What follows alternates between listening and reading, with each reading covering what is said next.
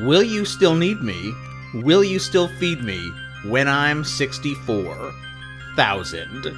You're listening to the Nibbler podcast, the Twilight book club for commitment phobes. Bella, he murmured, his voice warm and velvet. Would you please stop trying to take your clothes off? Do you want to do that part? I asked, confused. Not tonight, he answered softly. His lips were slower now against my cheek and jaw. All the urgency gone. Edward, don't! I started to argue. I'm not saying no, he reassured me.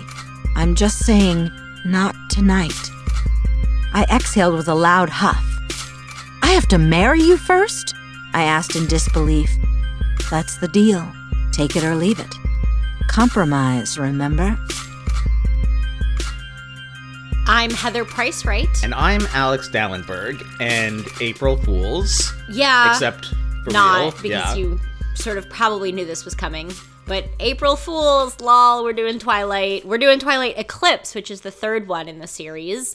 So we have now read 3 full Twilight books for you. You're welcome, motherfuckers.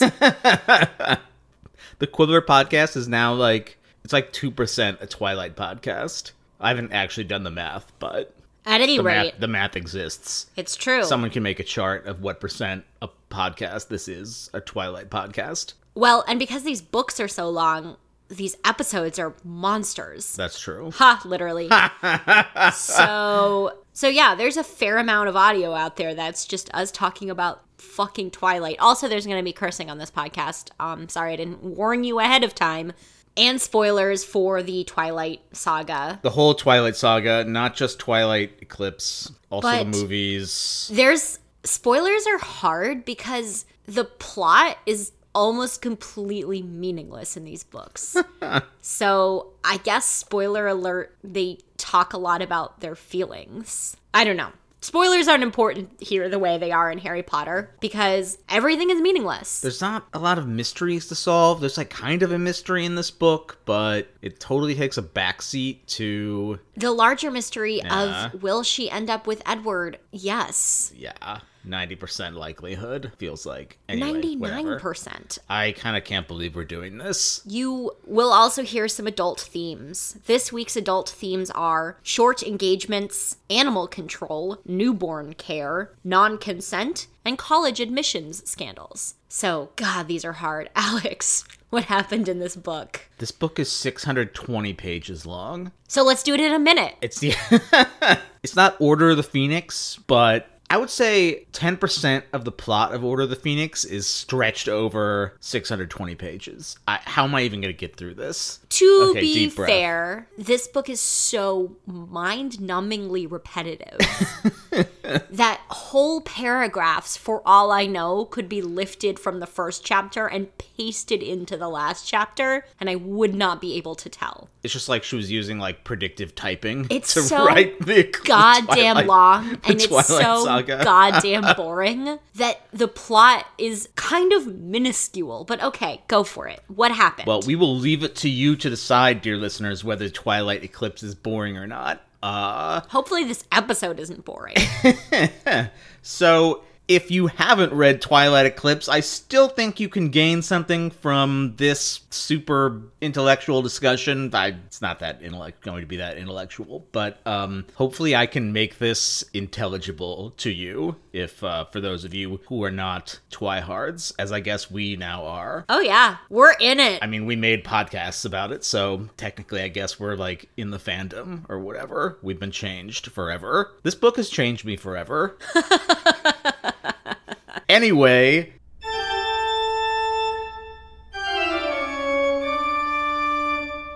in the Twilight Saga, Eclipse, we find Bella grounded as fuck for her shenanigans at the end of New Moon. For those of you who aren't paying super close attention, she bailed out on her dad in his time of need after his one of his best friends had died to go on an Italian vampire adventure. Also, she rode a motorcycle. Yeah, and she rode a motorcycle. So it's not clear which one she's more grounded for, but she is super duper grounded. and Edward can only come over at pre-approved times. I think he has to leave by like 4 p.m. or something like that. They've been doing a lot of college applications together. Oh, Edward is her boyfriend who's a vampire, FYI. Thank you for clarifying that. Hey, just so you know. Bella's the protagonist. She's a human. Yeah. Human vampire love. It's the main theme of these books. Okay, I gotta pick up the pace if we're ever gonna get through this in 1 minute. Edward and Bella overhear on the news that there have been a bunch of killings in Seattle. It might be the work of a serial killer or gang activity. Crime is skyrocketing, and Charlie who is Bella's dad, is super duper concerned. I've said super duper twice already, so I don't know. I'm repeating things too, so I can't dunk on Stephanie Meyer too much.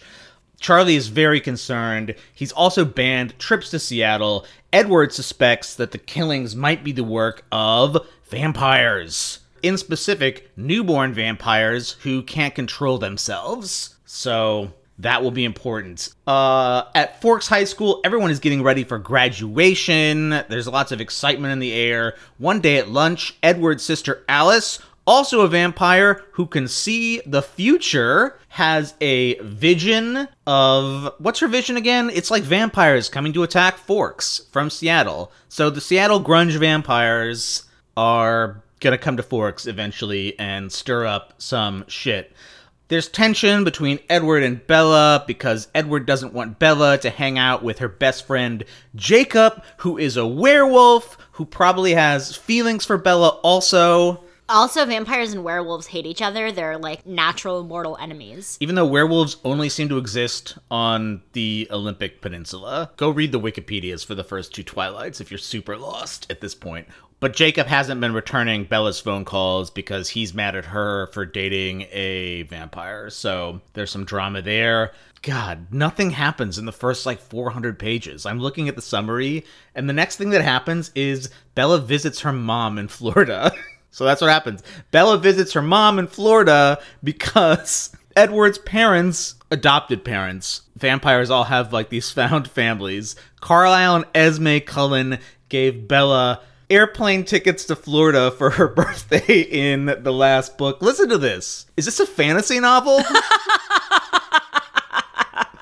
Edward uses the companion ticket to go to Tampa or wherever she lives to visit. The real reason, which I will reveal shortly. Charlie is getting very concerned about how serious Bella and Edward are about each other. Charlie, of course, hates Edward because Edward bailed on Bella for half a year in the previous book, sending her into a horrible depression. Charlie tells Bella that she should be careful and take precautions if her relationship with Edward gets physically intimate. So that's a really awkward conversation. Bella tells Charlie that she's still a virgin. When Bella gets back from Florida, Jacob shows up at Forks High School to tell her that Victoria is back in town and hunting her. Victoria is fucking pissed at Bella and Edward because her mate, Victoria's a vampire, BT dubs, her mate tried to kill Bella and then ended up getting killed by the Cullens in book 1. So she's been on this multi-book quest to murder Bella to give Edward the sads. That is why Edward made Bella leave town for the weekend. Bella's super pissed that Edward didn't tell her. There's this whole sharks and jets kind of showdown between Edward and Jacob in the parking lot where they're snapping their fingers at each other and baring their teeth. Bella's classmates debate who would win in a fight between Edward and Jacob. Who do you think would win?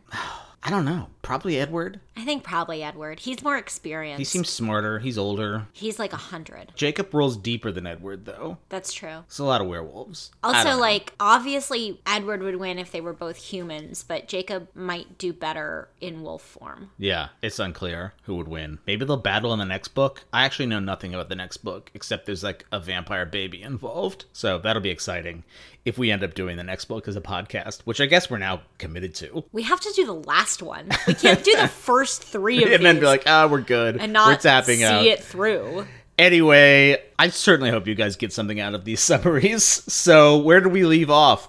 Okay, so Edward starts forbidding Bella from seeing Jacob. One day, when Edward is off hunting mountain lions, quick reminder, the Cullens don't eat people. They're vegetarian vampires. They only eat other meat. Rendering the term vegetarian completely meaningless. Yeah, but that's like their inside joke. They're like cheeky vampires. When Edward is off hunting, Bella takes off to spontaneously visit Jacob on the Quileute Reservation because Jacob is a Native American, and this particular tribe, the Quileutes, who are a real tribe in real actual life, they turn into werewolves to defend themselves against vampires. Not in real life. Not in real life. That is only in the Twilight world. Jacob and Bella have one of many intense conversations that they're going to have in this fucking book. He says that they should be together and they're meant to be together. We learn more about werewolf lore. There's this thing called imprinting where a werewolf finds his soulmate and then can't be with anyone else. We will talk about this later. Also, Jacob doesn't age anymore, or he ages super slow. So werewolves have like semi-immortality. More on this later. Edward is, of course, fucking pissed that Bella snuck out to see Jacob. So Bella avoids him and then, in order to avoid him, goes to help her friend Angela send out graduation announcements. And there's a whole scene of them just doing that. She wrote the scene where Bella addresses envelopes for her friend. She sat down at her desk and she wrote that scene. There's like, Angela's sending out way too many announcements to like way too many people, and there's a lot of just realistic graduation logistics in this book. I can tell you how they had people like line up and get their diplomas. Right. They do it too quickly. They like, the music like runs out or something, right? Anyway. Because the graduation scene is rendered in real time. That's like 2,000 pages later in this book, so we will get to the graduation. Edward, like I said, is furious, but Bella has had enough of their vampire werewolf feud, and she says, from now on, I'm a neutral country. I'm Switzerland. But the next time Edward goes hunting, he has Alice, quote, kidnap her, unquote, for a girls' weekend, because Edward is being manipulative as fuck. So Bella stays over at the Cullens and finds that Edward's room has been remodeled. There's now this giant bed. It's like a gold bed with like sculpted metal roses around the frame.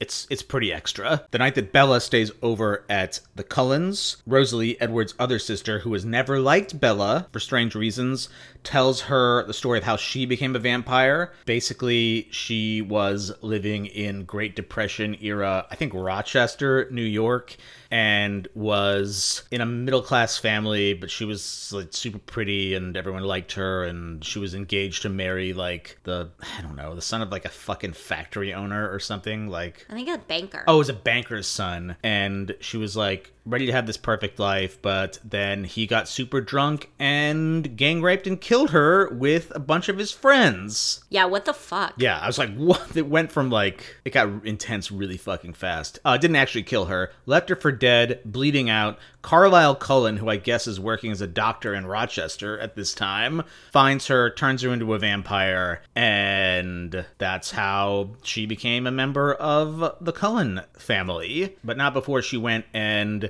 killed her fiancé and his ne'er-do-well friends in a Tarantino-esque act of revenge. I think she even wore a wedding dress when she killed Royce, I think is the guy's name. Anyway, so she tells Bella, I wish I'd had a choice. I didn't want this life. I wanted kids. I wanted to grow old. I wanted grandkids, etc., etc. And there's still 4,000 pages left of this book. The next day at school, Jacob shows up on his motorcycle because he's a bad boy, and Bella rebels and makes a spontaneous decision to go with him to La Push because Alice has been watching her every move, because Alice can tell the future unless you like haven't made a decision. So Alice's visions work in this way that she can only see things that someone has decided to do, so people can kind of avoid her machinations by making snap decisions or only sort of doing things at the last minute. Right. So Bella jukes out Alice's future sense and goes to La Push on Jacob's motorcycle. They have another super duper series. Super duper. Why do I keep saying super duper in this one? It sucks. They have another very serious, fraught conversation about their feelings. This time, I think, on their beach. God, I forgot. They have a beach that's like their spot. I forgot that there's multiple of these scenes. There are many scenes where Jacob and I remember Bella's this all as one hashing long it out. scene. No, there's many of these.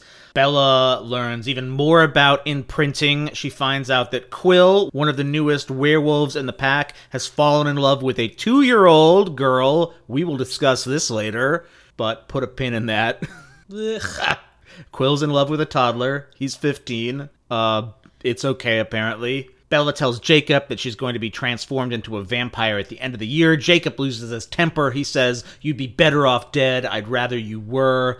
Bella gets mad, storms out, and heads back to the Cullens. Edward isn't even mad at her that she slipped away this time because, he's like trying to be like a good guy now and let her do her thing, which I think is also maybe an act of manipulation. I don't know. I can't really keep track of all this. Everyone's having a lot of feelings. When Bella eventually returns home, they discover that somebody has been rummaging through her stuff. From the scent, Edward smells that another vampire has been there, so that's alarming.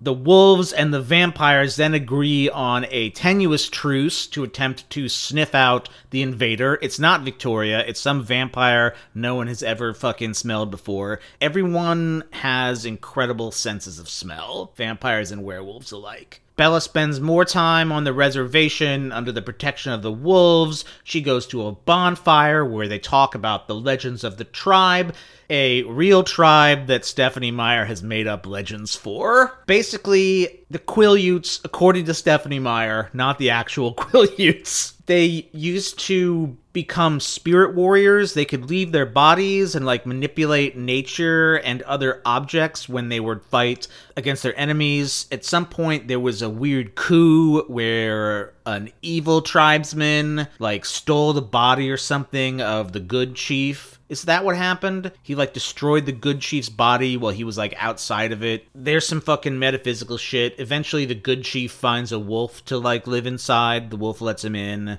and he's able to regain leadership of the tribe. I don't think the body was destroyed. I don't know. There's some spirit warrior shenanigans, and that's what puts the werewolf DNA into the Quileute lineage. Then at some point, vampires show up and the tribe's people are able to turn into wolves to fight the vampires. They kill this marauding vampire that is terrorizing the village. But then later, that vampire's mate shows up and starts causing even more carnage. The chief attacks the vampire woman. She seems to have the upper hand. I think she's killed some of the other werewolves. She's a super badass vampire. The chief is losing in his fight against this vampire, and then his third wife stabs herself with a knife to distract the vampire, who goes into a frenzy of bloodlust at the scent of her wound, giving the chief a chance to destroy her. So, for some reason, she stabs herself in a way that will kill her rather than making a surface wound. That was your first mistake. Which would create just as much blood.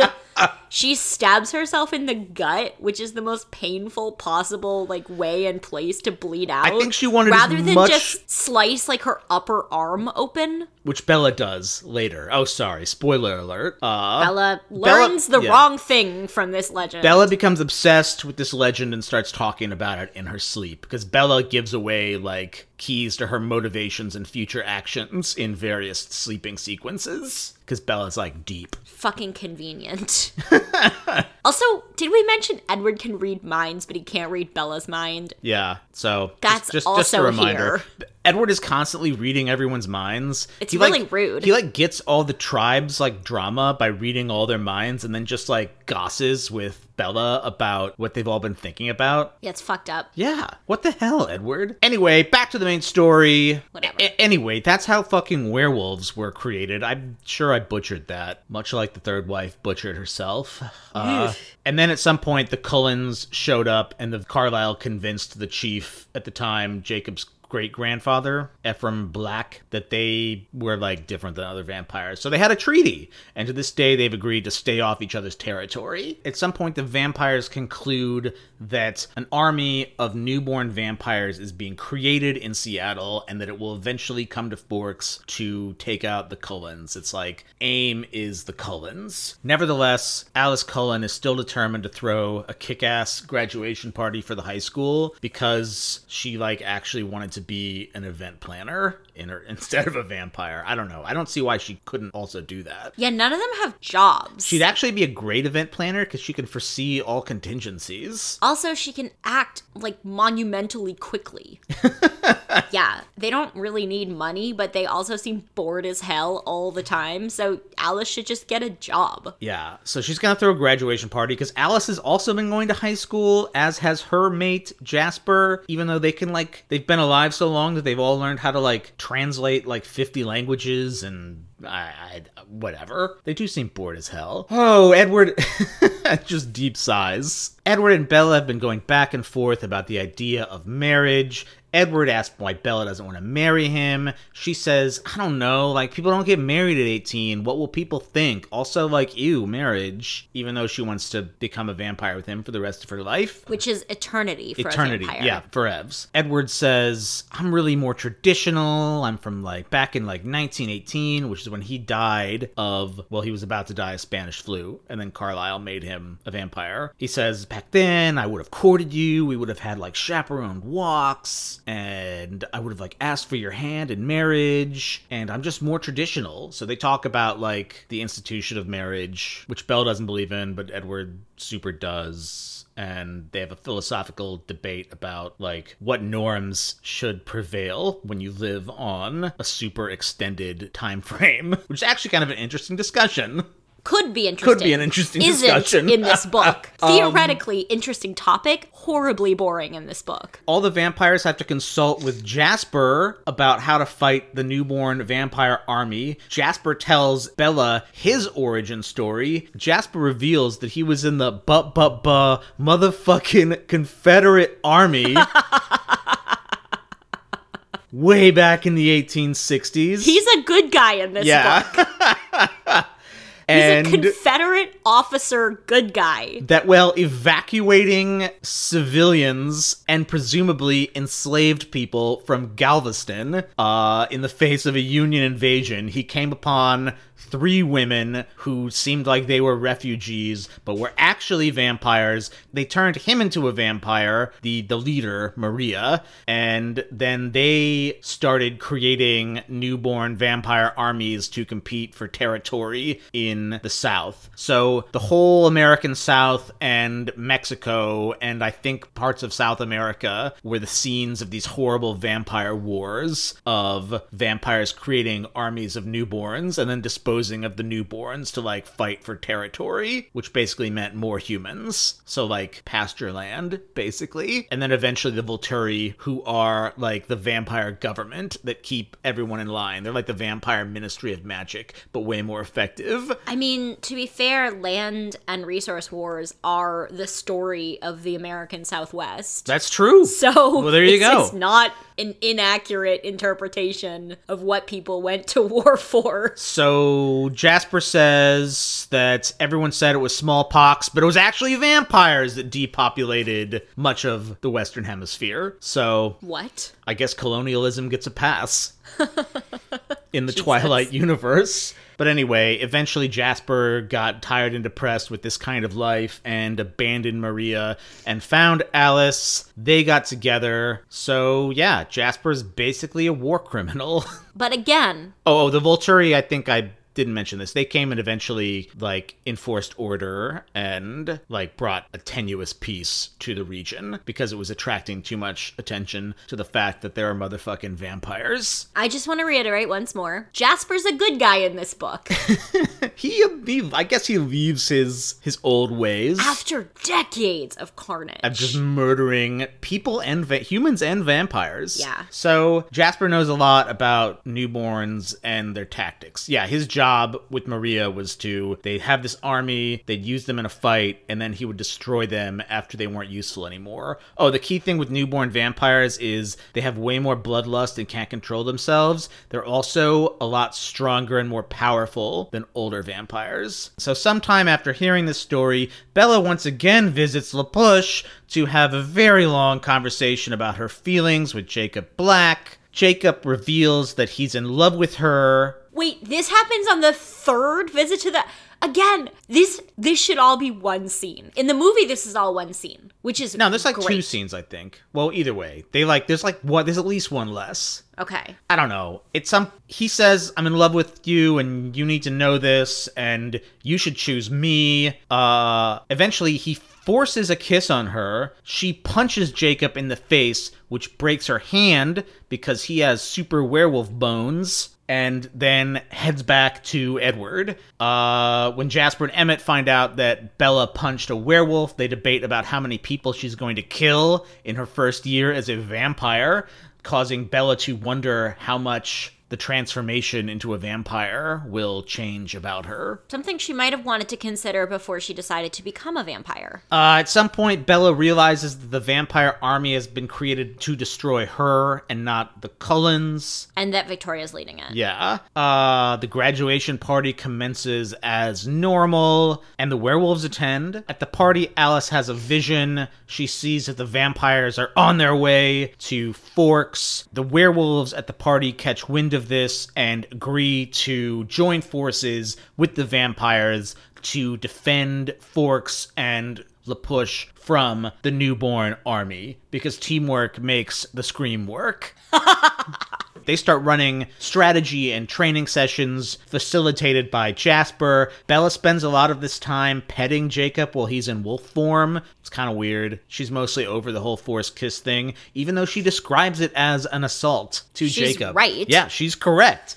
More on this later. Edward and Jacob catch a kind of convoluted plan to hide Bella in the mountains during the battle, using Jacob to hide her scent while they draw the newborns into a trap. Oh, vampires think werewolves smell terrible and they won't follow them. So this is a good excuse for Jacob to carry Bella through the woods without a shirt on. Jacob's always shirtless because they keep turning into werewolves and busting out of their clothes. So hilariously, they carry sweatpants and t-shirts in bags tied to their feet. There's a lot of werewolf dressing logistics. Which still doesn't make sense because we see them multiple times turn into werewolves on stage, as it were, and then they have pants on when they come back. No, there's parts where he has to run back into the woods and put his pants on. I guess. Yeah. Fair. That's so weird. It's weird of all the plot holes in this that she has decided that it's really important to meticulously explain how they wear clothes. There's so many more questions that are much more important and salient than how come Jacob doesn't just walk around naked? I mean, inquiring minds want to know. I know, but inquiring minds want to know other things. So Bella has a really awkward run through the forest, pressed up against Jacob's bare chest, and he is super creepy about the kiss. He asks her if she's been thinking about it. She says, no, I didn't want you to kiss me. And they talk about their feelings some more. Bella is barred from helping out in the fight because Edward figures out that she wants to reenact the tale of the third wife. So Bella also asks Edward to sit out the battle with her because she can't stand the idea of losing him in the vampire werewolf war. Okay, I'm realizing I messed this up a bit. Jacob carrying Bella through the woods happens a little bit later. First, Bella spends the night at the Cullens alone with Edward because the Cullens are out hunting to power up for the battle. Actually, I think they did a test run through the woods. It doesn't matter. Bella is at the Cullens' house. She's told Charlie that she's sleeping over because Alice is alone for the weekend because the Cullens are camping or some bullshit. Anyway, Bella is determined to make the most of her night alone with Edward. She is basically DTF, down to Fang. Not funny. No, pretty funny. I just shook my head. I mean, Bella's horny as hell in this scene. There's no other way to describe it. Bella is determined to sleep with Edward, and she says, you said you'd do anything for me. Like, will you do one thing for me? Edward's like, anything. Bella's like, let's do it. She doesn't quite put it in those words. Edward's like, no, we can't do that. Because Edward is afraid that it's a sin. I shit you not. This is the discussion that they have. Well, first he's afraid that he's gonna hurt her. Oh yeah, Edward's like, I might fuck you so hard that you die. Oh God. Because he has super vampire strength. And he's basically a stone. He's like a statue. She often describes how getting in bed with him is like getting into bed with the statue of David. Which, all right, I guess if that's your thing, man. Yeah, so first he says, I'm afraid I'd kill you by sleeping with you. But then, as they have this whole tortured negotiation, it comes out that Edward is actually afraid of basically stealing Bella's virtue. Edward thinks that vampires are like damned, and if there's like even a chance at like going to heaven, he doesn't want to like fuck it up by having sex before marriage. And he's like already broken all these like rules in life, so he doesn't want to break this one. And also he's from like 1918 and is very traditional. And yeah, that's the fucking conversation they have. Eventually, the compromise they agree on is that, because at first Bella tries to use her leverage to be like, fuck me before we get married. And he's like, no, I'll fuck you after. I want every human experience, Bella says. The compromise they arrive at is that they will do it while she's still human, but after they get married. Edward's like, it's cool, it doesn't have to be a big thing, we'll get married in Vegas. He gives her a ring, it's his mom's, but later Alice gets super pissed when she finds out and guilt trips Bella into letting her plan the wedding. Jacob carries Bella to their hiding place, and that's when he's super creepy about the kiss. Edward and Jacob have hidden Bella away at super high altitudes somewhere in the... Is it the Cascades? No, it's not the Cascades. It's whatever those fucking mountains are up there in the Olympic Mountains. A high altitude snowstorm moves in at night, and Bella is in danger of freezing to death. Why didn't they buy like a 0-degree mummy bag? I have no idea. She is dangerously cold. Edward, of course, can't warm her up because he is made of stone. Not literal stone, but like whatever the fuck Edward is made of. He's very, very, very cold. He's extremely cold all the time. So Jacob, who is standing guard outside the tent, comes in and gets into the sleeping bag to warm her up. Because werewolves run really high body werewolves temperatures. have like naturally high body temperatures. So this is a tense moment because Edward can read Jacob's thoughts and he's having fantasies about Bella while they're in the sleeping bag together. While Bella is sleeping, Edward and Jacob debate who's best for Bella. Jacob is basically like, you're not as good as she thinks you are and I'd be better for her. And Edward's like, maybe you would be better for her, but you're not who she wants. And then, so now Edward and Jacob are discussing their feelings. The next morning, Bella's like, hey, I'm sorry, that couldn't have been easy for you last night. Me snuggling so hard with Jacob. Edward's like, it's not on my top 10 list of nights, but let's talk about our top 10 favorite nights. So they talk about their top 10 favorite nights within earshot of Jacob, and Edward reveals that his favorite night was the night she agreed to marry him. Jacob is like, what the fuck? You guys are getting married? And he freaks out. He threatens to kill himself in the coming battle. Bella is distraught and says, kiss me, Jacob. I guess to like, so he won't kill himself. What the fuck, Jacob? While Jacob and Bella are kissing, she realizes that she is motherfucking also in love with Jacob. So he really ground her down there. Jacob heads off to the battle and is spelled by some random werewolf named Seth, who they're going to use as like a furry cell phone to communicate with the rest of the pack during the battle. Did we mention that werewolves can also read each other's minds while they're werewolves? The werewolves have a telepathic connection. There's a lot of telepathy in these books. Oh, Edward is like surprisingly chill about the fact that Bella kissed Jacob. He's like, you're only human, you love him too. She says that she loves Edward more and feelings. The battle between the wolves and the vampires and the newborn seems to go okay, but then Edward and Bella and Seth weirdly are ambushed by Victoria and this other random vampire named Riley. Victoria had picked up Edward's scent during the battle and followed it, thinking that he'd be with Bella, and she was right. There's a fucking epic battle. Bella tries to reenact the third wife's sacrifice by cutting herself, luckily not stabbing herself in the gut. It doesn't really work because they had like a handle on it anyway. Bella thought she was intervening in a critical moment, but Seth was just pretending to be hurt, and wouldn't it be better if Bella had actually impacted the fight? Well, guess what? She didn't. Bella has no impact on anything that happens in these books. Maybe that's a little unfair. She only makes things worse. She doesn't ever help. So, Victoria and fucking Riley have been destroyed. Everything seems okay, but then Edward finds out that Jacob has been horribly wounded in the battle, trying to save one of the other werewolves. So Bella's obviously very upset, and then it turns out that the motherfucking Volturi are coming to crack down on all this nonsense. So the werewolves have to get out of Dodge because the Volturi don't know they exist. The Volturi then confront the Cullens. They are shocked that they were able to defeat such a huge vampire army. The Volturi were clearly like kind of hoping that the newborns would kill some of the Cullens. Which is why they didn't intervene when they were wrecking shit in Seattle. The Volturi then warn the Cullens that they don't give second chances and that Bella better be a fucking vampire next time they show up, because that's what they promised in the last book. Also, the Volturi finish off a newborn vampire named Bree, who surrendered to the Cullens, but they say that she has to die. It's fucking sad. Kind of. It's really low stakes. Yeah.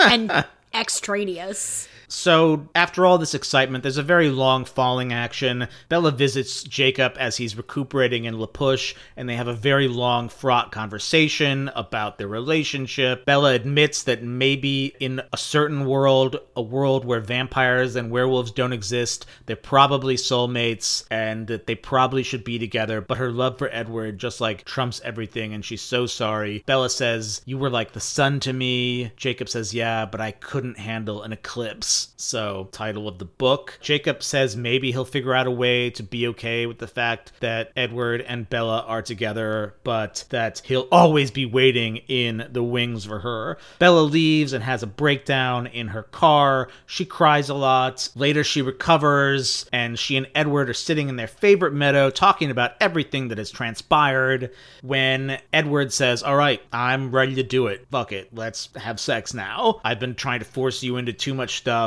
and to not do things the way you want to do it. I'm ready."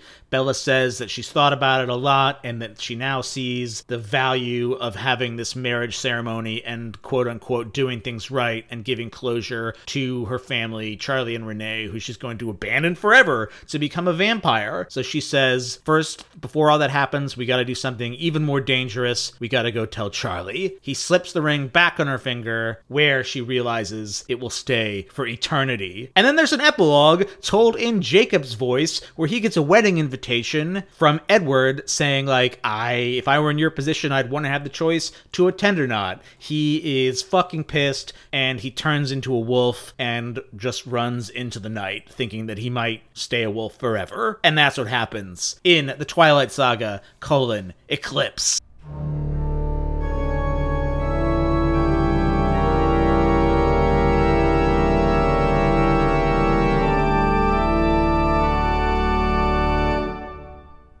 Jesus feckin' Christ. Oh my God, there's so much and so little going on here. Doing these episodes is always such a weird experience for me, because, like, they're pretty long, and they just become this, like, weird fever dream companions. My main experience of the Twilight books is I listened to the audiobooks. I had to listen to them on, like, faster speed because they're so slow. I don't know if you can tell from the audiobook clips, but the reader's pace is honestly bizarre. And I think she's a pretty good reader. But oh man, she really savors every sentence. Oh yeah, I would say the exquisite prose finds its home. So I listen to these books at the gym. So most of my experience is just like sweating and panting and listening to Jacob and Edward and Bella just talk in circles around each other for like hours on end. And I don't know. Yeah, it's like a fever dream for me. And I'm listening to Twilight at the fucking gym, so hopefully no one, like, looks over at the next treadmill. As a 33-year-old man. Just, like, this man should not be allowed in this gym. Like, get him out of here.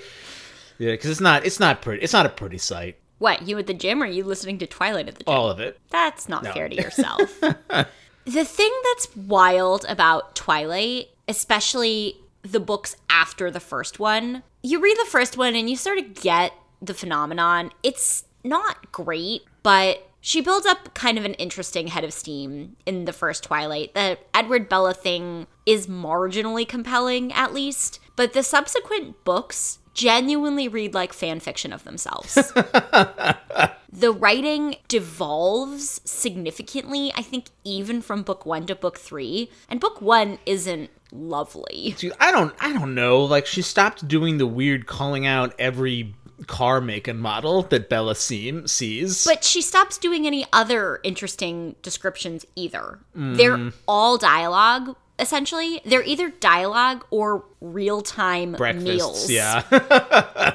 And the conversations that happen between our main characters over and over and over do feel like a fan fiction writer kind of working out their feelings about these characters in real time. Not that I think fan fiction is always or even usually bad, but these don't read like they were written by the person who invented these characters. So, yeah, I think they get more and more boring. I really do. The last one was pretty brutally boring. Until the very end. But this one, it's just unmitigated dullness punctuated by 50 pages of action in a 600-page book. I would say generously is how much genuine interest is generated. Yeah. Here. Yeah, I was kind of excited for this one because I thought, well, at least it won't just be like 400 pages of Bella being depressed and then... It kind of is. But yeah, actually, for being a supernatural fantasy, there's not a lot of supernatural fantasy until the very end of the book.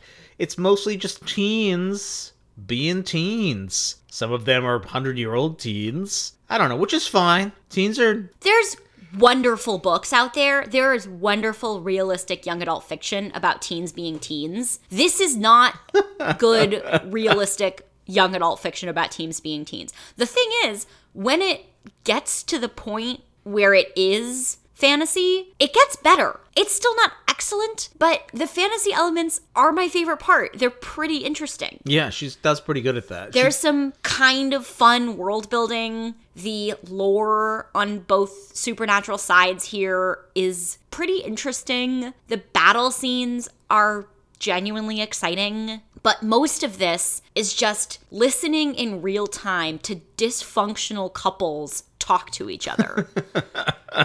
There is sort of a verisimilitude of the way people who are afraid to tell each other what they're actually thinking kind of talk in circles, but... For sure, but like I said with all the Jacob stuff, you could have done that all in one scene. Instead, we get 5 full, multi-page... multi-dozen page scenes of Jacob and Bella having the same conversation. And that's true in real life, but a good writer, you capture that in one scene. You get it all in there because it's mind-numbing. It is true. She is really good at capturing the evasiveness and kind of the riposte and parrying of how people who aren't good communicators communicate. So I guess we don't like these books anymore. I don't. No? But at the same time, you're right in that they're sort of propulsive in a way that I read this so fast. I only started reading these books to dunk on them, but I have a strange respect for the Twilight books, despite everything we've just said. So they're schlocky, but they retain a kind of integrity. They're not, like... I think they have more integrity than, like, an Avengers film. Because I don't feel like every aspect of this book has been tailored to hit its audience demo. Or, like, as many demos as, like, possible. It's so like weird and like bad in spots, and she's made so many like puzzling decisions that I think Stephanie Meyer is I think this is probably pretty close to her like artistic vision. It does not feel like a cynical exercise to me. No, they're not focus group tested at all. It does not. I mean, maybe they were, but it doesn't feel that way. I mean, if so, she did not take feedback particularly well. But they are, I'll give her that. They're very idiosyncratic. Yeah, they're strange as hell. They are weirder, I think, than they get credit for. They birthed a kind of sameness in YA fantasy, but all of those things are patterned on the Twilight books, which you can't pattern something on, because I just think it would actually be, well, it turns out it's not that hard to write like her, because 50 Shades of Grey does a pretty good approximation, except as I've shared before, those are actually a lot worse. And not only because they are more disgusting, and this is not kink shaming, but I find the sex scenes in those books genuinely disgusting. They are vivid in a way that isn't helpful. But anyway, these are kind of replicable because some pretty good fanfiction writers, or pretty faithful fanfiction writers, have done a good job. But I don't think that these were meant to kick off an international trend and movement in literature for young people. She is writing exactly what she wanted to write, which, you're right, has a certain kind of integrity. It feels that way, you know? And she just happens to just not be that awesome at it, except that's sort of absurd to say, because she's clearly awesome at it in that these are mega hits. Yeah, people read and loved these books, so people continue to read and love these books. We're reading them. So I don't know, I tip my hat at that. If you've made something that people adore, but that also hews closely to what you wanted to make. Yeah, it feels very close to. You're right, she has a point of view. Mm-hmm. And they're not cynical. No, I don't find this to be a cynical exercise. I think... You're right. I think they have more artistic integrity than most Marvel movies. Yeah, I would say that. So let's do some highlights and lowlights, and we'll start with the highlights. Not that Marvel's like... A lot of that stuff is like pretty good, but I don't... But it's designed to be good in a certain way that hits certain markets. To me, they're designed to be marketed. They're like vampires. They're supposed to appeal to all our senses, right? To extract money from us. Right. And these don't feel as though they were written for that express purpose. It feels like she wrote them from her heart. Yeah, I think these are sincere books. Yeah, which is sort of wild. Okay, respectable. And I think the Harry Potter books, since we are ostensibly a Harry Potter podcast, I think those have a sincerity. I think they have similar... Right, but I think they have similar sincerity to them. Let's just get this out there. We know this, but I just want to say it. The Harry Potter books are so much better that it's hard to believe you're reading anywhere close to the same genre. I mean, this is more like supernatural romance. But I mean, books written for young people about things that don't happen in the real world. Right. We dunk on Harry Potter constantly. That's our whole raison d'etre. I mean, it isn't. We talk about them very seriously as well. But the margin between these two series is just unfathomable. Yeah. Harry Potter is so much better. So much better. Which is why we can do those chapter by chapter. Can you imagine trying to do this book chapter by chapter? We would just be discussing the weird way Bella eats Cheerios. Which is 1 O at a time. And which is like a 3-page scene. To be fair, she's trying to, like, stall for time. I don't remember why, but Stephanie Myers doesn't need to stall for time. I don't remember why she's eating individual O's, but... I think she's waiting for Edward to come over. Okay, whatever. But for real, let's do highlights and lowlights. Okay. One thing that we've shared before when we do the Nibbler that I think holds true here is that every single character is more interesting than the main characters. So for me, Jasper and Rosalie's stories are really interesting. They are moments where I'm pretty swept up in the story that's being told. And again, just to reiterate, these are not anywhere close to the main characters or the main psyches or the main relationships that these books are about. So she has made a bizarre choice in terms of whose inner life to focus on, because Rosalie and Jasper's stories are fascinating. Yeah, Rosalie, as we said in the summary, it is surprisingly dark. Oh, it's really violent. And I appreciate actually that most of that violence is off page. Yeah, I didn't want to read a Stephanie Meyer's written brutal gang rape scene. Yeah, and she doesn't use that word. It's just heavily hinted at. It's true. You understand, which I think is fine. Right, you know? I do. I think that scene is fairly nicely written. And the image of Rosalie coming back and killing them one by one in her wedding gown is actually incredibly satisfying. And I would watch that movie instead of this movie and book.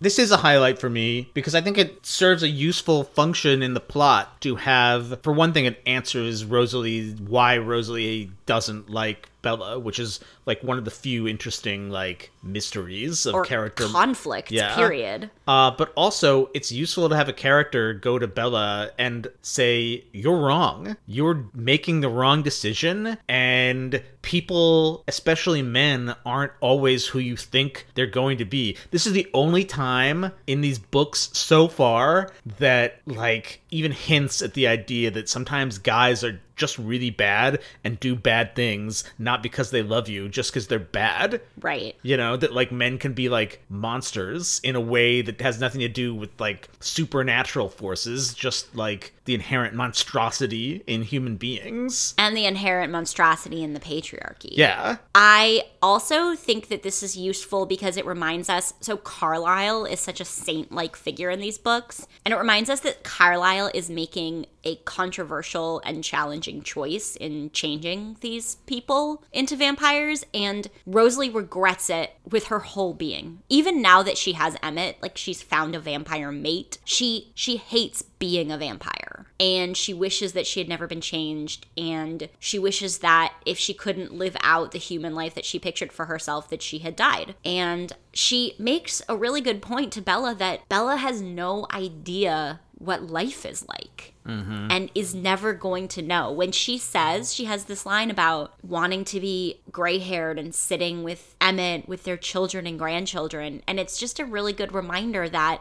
a big part of being in the world is, whether you have offspring of your own or not, is the gradual creation and expansion of a community. Mm-hmm. And they can't do that without like stealing a body from someone else, basically. Right. And potentially destroying their soul. Mm-hmm. They can't expand their community in a meaningful way, whether through offspring or just through making new connections. And they don't seem to mature. Right. Because Edward still acts like a damn 17-year-old. Right. They're born in 1918. They don't experience much growth. And growth is what's really beautiful about being alive. There's actually this great scene in the movie that isn't in the book, where Jessica, played by Anna Kendrick, in one of Anna Kendrick's best roles, frankly, is giving the graduation speech, and she gives this whole speech about how this is the time in life to try things and make mistakes and not commit to anything and just see who you are. And it's this really profound and kind of lovely rebuke of Bella's choices, because Bella's doing the opposite. She's choosing to be frozen in time and commit to only one thing for literal ever. And I actually wish that scene was in the book, because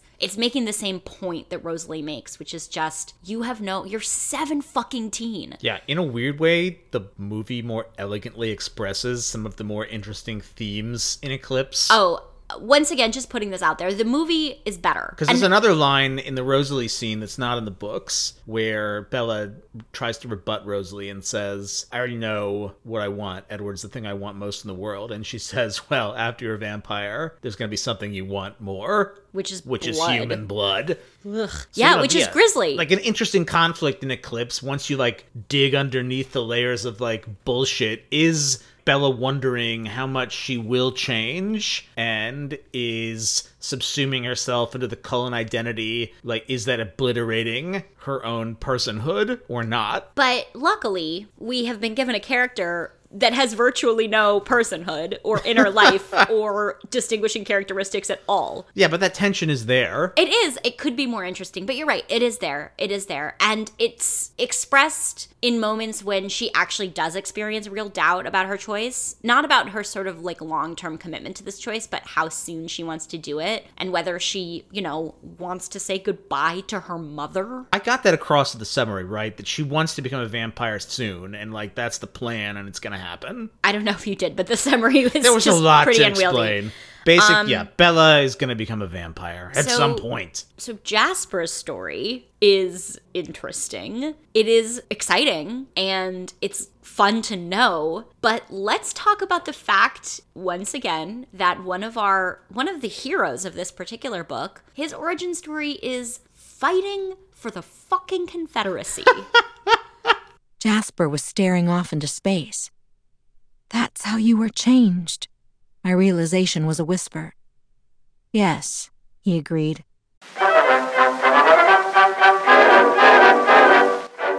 When I was human, I lived in Houston, Texas. I was almost 17 years old when I joined the Confederate Army in 1861. I lied to the recruiters and told them I was 20. I was tall enough to get away with it. My military career was short-lived, but very promising. People always liked me, listened to what I had to say. My father said it was charisma. Of course, now I know it was probably something more. But whatever the reason, I was promoted quickly through the ranks, over older, more experienced men. The Confederate Army was new and scrambling to organize itself, so that provided opportunities as well. By the First Battle of Galveston, well, it was more of a skirmish, really. I was the youngest major in Texas, not even acknowledging my real age. I was placed in charge of evacuating the women and children from the city when the Union's mortar boats reached the harbor. It took a day to prepare them, and then I left with the first column of civilians to convey them to Houston. And that's supposed to just be a fine and normal human life that got cut short. Frankly, I'm glad that they lost a general or a major or whatever. I think he was a major. He was like the youngest major in like the Texan Confederate forces. For one thing, you're right that when he's talking about the column of civilians that he's saving, it comfortably ignores the fact that that probably included enslaved people that they were trying to prevent from joining the Union Army. Right. Yeah. I actually just wrote a little thing about the Civil War in Texas, and Texas was a destination for a lot of slave owners. A lot of slave owners in the Eastern Confederacy were trying to frantically evacuate enslaved people to Texas and the West to avoid the encroachment of the Union Army, which was, of course, liberating slaves through the Emancipation Proclamation. So, yeah, Jasper in this whole evacuation scene almost certainly would have been trying to shuffle enslaved people further behind the lines to prevent them from being emancipated. Little subtext there. Cool. But also, there's a lot of underlying lost cause bullshit here. Yeah, I was gonna say. So the Confederate veteran, the kind of shiftless Confederate veteran looking for a new cause is such a trope of like romance and like mid-century westerns, especially like The Searchers and movies like that, like John Wayne films. That, okay, on top of all the problematic bullshit in these books, we have to add lost cause nostalgia as well. Right. We have to add, like, a sympathetic vision of the Confederacy. Why? Like, Stephanie Meyer's, why is this in here? It's, like, on one hand, kind of interesting, but also the messages are flooring.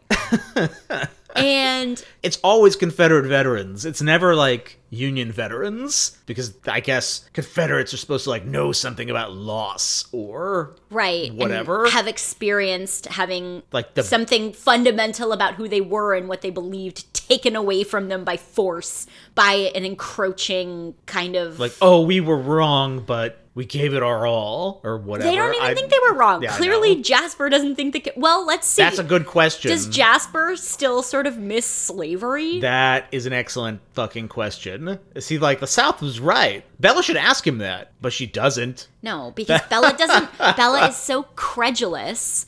Bella doesn't ask any interesting or important questions of any of these characters. The other thing is Jasper unreconstructed? That's what I want to know. Has zero interest in history. There are so many questions that I would have for these characters about the experiences of living in vastly different eras that aren't, are you glad you're a vampire? Someone could do an oral history with Jasper, like Frankly, fucking Carlisle, who, like, what, was it like the 13th century or something like that? He could answer a lot of historians' burning questions. I know, and they're just... And Bella asks them nothing. Like, Barbara Tuchman could have, like, interviewed her for A Distant Mirror or whatever. Yeah. You know? Wild. So, in addition to everything else, we have Confederate nostalgia in this book, inexplicably. Oh my god. Yeah, is he still pro-slavery? I guess he was pro-drinking other people's blood, so, you know, Jasper's had some fucking problematic opinions. And love transformed him, which is, you know, one trope shared with Harry Potter that's pretty irritating. I believe in love. Clearly, I believe in love. But I also believe that there are ways to be good in the world that don't involve, I don't know, monogamous marital love. So is Jasper a highlight or a lowlight, or is he both? I mean, to me, Jasper's story is a highlight literarily in terms of it's one of the more interesting parts to read. Right. It's an enjoyable story. He is a character. I don't know. I got questions. What's a highlight for you? I still like the Volturi. I think it's a pretty scary scene when they show up to enforce order and they kill the newborn vampire who has surrendered, because ordinarily I don't think Carlisle would want or allow something like that to happen, but the fact that he does just shows how, like, not to be trifled with they are. I think it's very chilling, and when Edward says, "Don't watch," yeah, I think that's a nice moment. The Volturi are still... I mean, it's not nice. Yeah, okay. But it's a well-rendered It's an effective moment. And, you know, the Volturi they're not ambiguous. Like, they're pretty clearly bad guys, but, you know, Jasper sort of respects them for, like, putting an end to the fucked up Southern vampire wars. And, I don't know, they operate in an interesting space. They've got a point of view. Another highlight for me, what's complicated about all these highlights are that every single message in this book is problematic and disturbing. So even the parts that are interesting and engaging to read have something to say that I fucking hate. So I really enjoyed the Quileute legend scene. Yeah. I liked learning about the origin story, quote unquote, of the kind of werewolf DNA and the spirit warriors and the whole part where the bad guy steals the bodies and blah, blah, blah. I thought that was interesting. Yeah, and it's some actual, like, action. It is. Down in the middle of... Some actual action that doesn't take place in the present. The weird thing is, there's a fair amount of action that takes place in far, far distant flashbacks. Yeah, when other people are talking, the book gets interesting. Right, and then you get back into Bella's head, and you just wish that you could die rather than keep reading Bella's thoughts.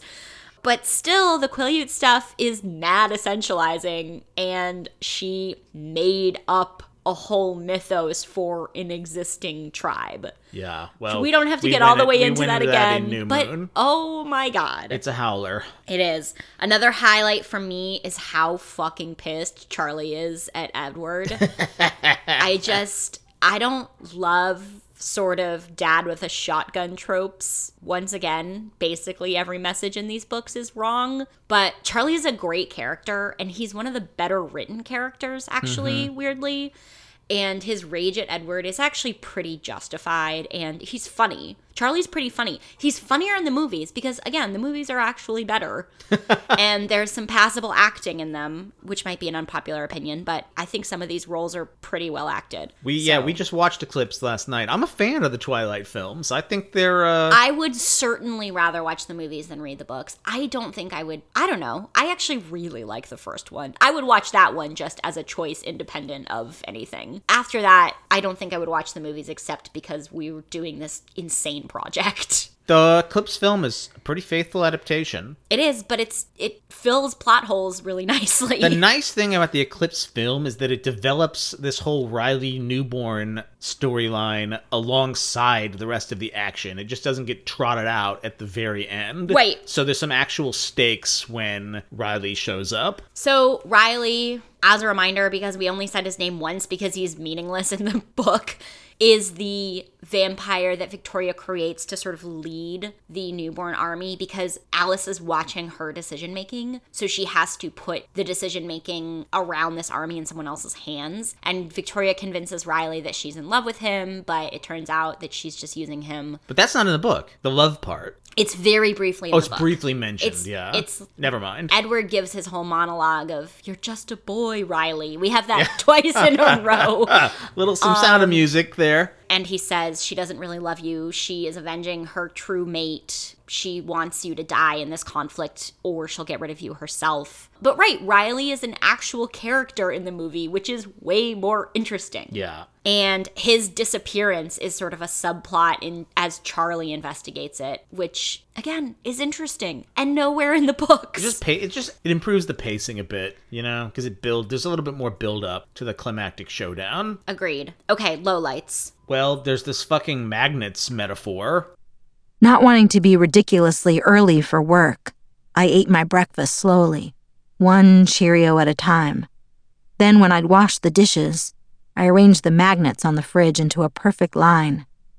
Maybe I was developing obsessive-compulsive disorder. The last 2 magnets, round, black, utilitarian pieces that were my favorites because they could hold 10 sheets of paper to the fridge without breaking a sweat, did not want to cooperate with my fixation. Their polarities were reversed. Every time I tried to line the last one up, the other jumped out of place. For some reason, impending mania, perhaps, this really irritated me.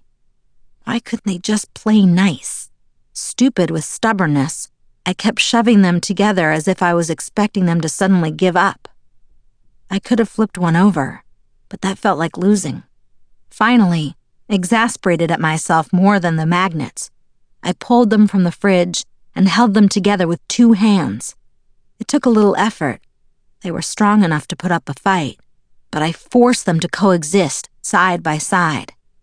"See?" I said out loud, talking to inanimate objects. Never a good sign. "That's not so horrible, is it?" I stood there like an idiot for a second, not quite able to admit that I wasn't having any lasting effect against scientific principles. Then, with a sigh, I put the magnets back on the fridge a foot apart. "There's no need to be so inflexible," I muttered.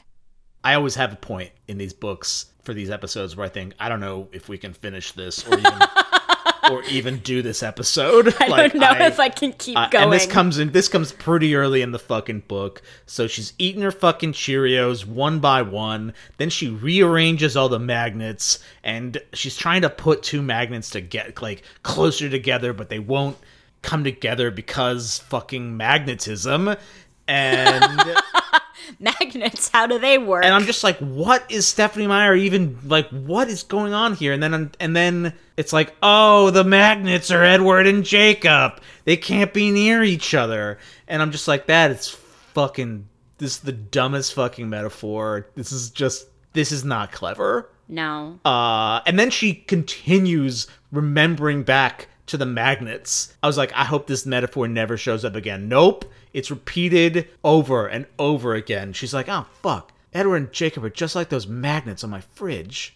She constantly compares them to her fridge magnets. Also, hilariously, she describes the magnets, and they're the most boring magnets in the world. Oh, yeah. She's like, these are my favorite. She's like, I found my 2 favorite magnets. She has favorite fridge magnets. That's how. They're the really dull, just industrial ones. She's like, they can easily hold up 5 sheets of paper with no effort. And you're like, what are you actually talking about right now? What is this book? She has favorite. So Bella, one of the few things we know about her in her life, despite having to listen to her for pages upon pages, is that she has favorite fridge magnets. So anyway. And they're not even cute ones that she got on vacation or something. But then at the very end of the book, she realizes that the magnets were actually the 2 sides of herself, the part that loves Jacob and the part that loves Edward, and they can't be reconciled because of the forces of nature or fucking reverse poles or whatever. It's reverse poles that don't go together. Bella probably knows more about magnets than I do, because I haven't... But the thing about magnets is you can just flip one around and they stick together. That's... The whole thing is opposite... Or I think it's same poles can't push together. Yeah. But if you flip it around, the opposite poles can. So it's really, really easy to solve the magnets won't stick together problem.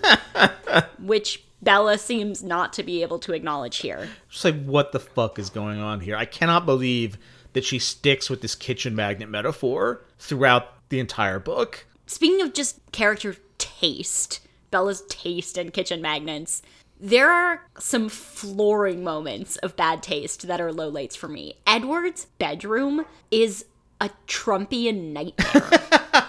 He has gold carpeting and this... black leather couch and a wrought iron bed. First of all, wrought iron and black leather are going to massively clash with all these sort of welded roses and a gold bedspread. The poor set decorators in the movie did a pretty faithful job of this. They do an admirable job but toning it down. But the amount they must have had to work to make it even passably sort of tasteful looking.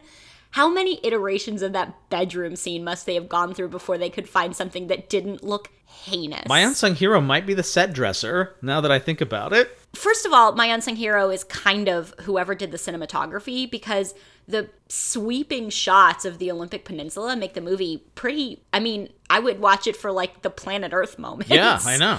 It's like, but this is lovely. that cinematography or that's just camera? I don't know. Yeah. The images of the Pacific Northwest are actually stunning in the Right. movie. So yes, going back, Edward's bedroom is hideous. And we're meant to think that he's so, like, elegant and sophisticated. And tasteful and classy. And then she drops in fucking details like his deep shag gold carpet. And the fact that he loves where fucking... the fuck are we? He's listened to every piece of music ever, and he's decided that, like, Claire de Lune is, like, his jam. Yeah. Which, I mean, that's a pretty piece of music, I You're guess. supposed but it's to not, understand that he has really esoteric and interesting taste in music. That's and not then a deep cut. He's obsessed with Claire de Lune. I mean, that's book one, but whatever. I don't know. There's several of these moments where she's describing in breathless detail a thing that's supposed to be awesome that just is not. We didn't get into this in book one. I want to get into it now. But it makes a reappearance. It does make a reappearance. It was a missed opportunity. The outfit that she wears when she first meets the Cullens is a floor-length khaki skirt. Which she describes as her sexiest outfit. And then she comes down the stairs, and Edward, like, can't even contain himself. He's like, no woman has, like, looked more ravishing than you. It should be illegal to be this enticing. In your floor-length khaki skirt. Okay, no shade to a whole religion, but this is where the Mormonism comes in. I mean, we mean that lovingly. Yeah, but you know what? Tan France would have something to say about this. We learned recently, this is a Queer Eye side note, but Tan's job, his sort of first design gig, was creating stylish, tasteful, modest clothing for folks in religions that prioritize modesty. Right. And Tan could certainly have made something really, really cute for Bella that wasn't a floor-length khaki skirt. What the actual fuck? It's like you're on safari, but also Victorian, but also you have the worst taste ever. I cannot believe the khaki skirt. So the khaki skirt makes a fucking reappearance. Luckily, she does not wear it to her graduation. She wears something. I think she wears like a red dress that Alice went and bought for her. Because No, Alice she becomes wears her a blouse and skirt combo, which again, everybody else is wearing cute, normal, mid-2000s dresses. And she's wearing, I don't know, she dresses like she's super religious.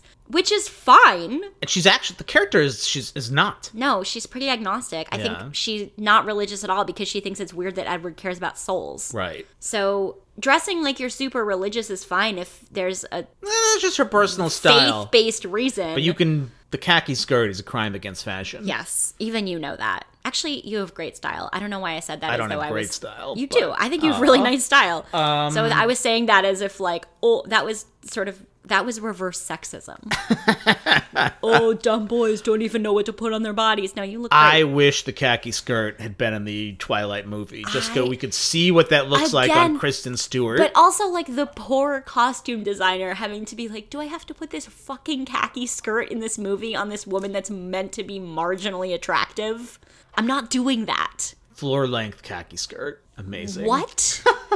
But yeah, there's all these moments like that. And the Edward's bedroom is like just another excellent example of that. Also, there's their weird obsession with Wuthering Heights, which is like kind of an attempt to be literary, but... I think she's misinterpreting Wuthering Heights pretty profoundly. They did the same thing with Romeo and Juliet, where you were like, you're missing the point it's here. Like, this is bad that they...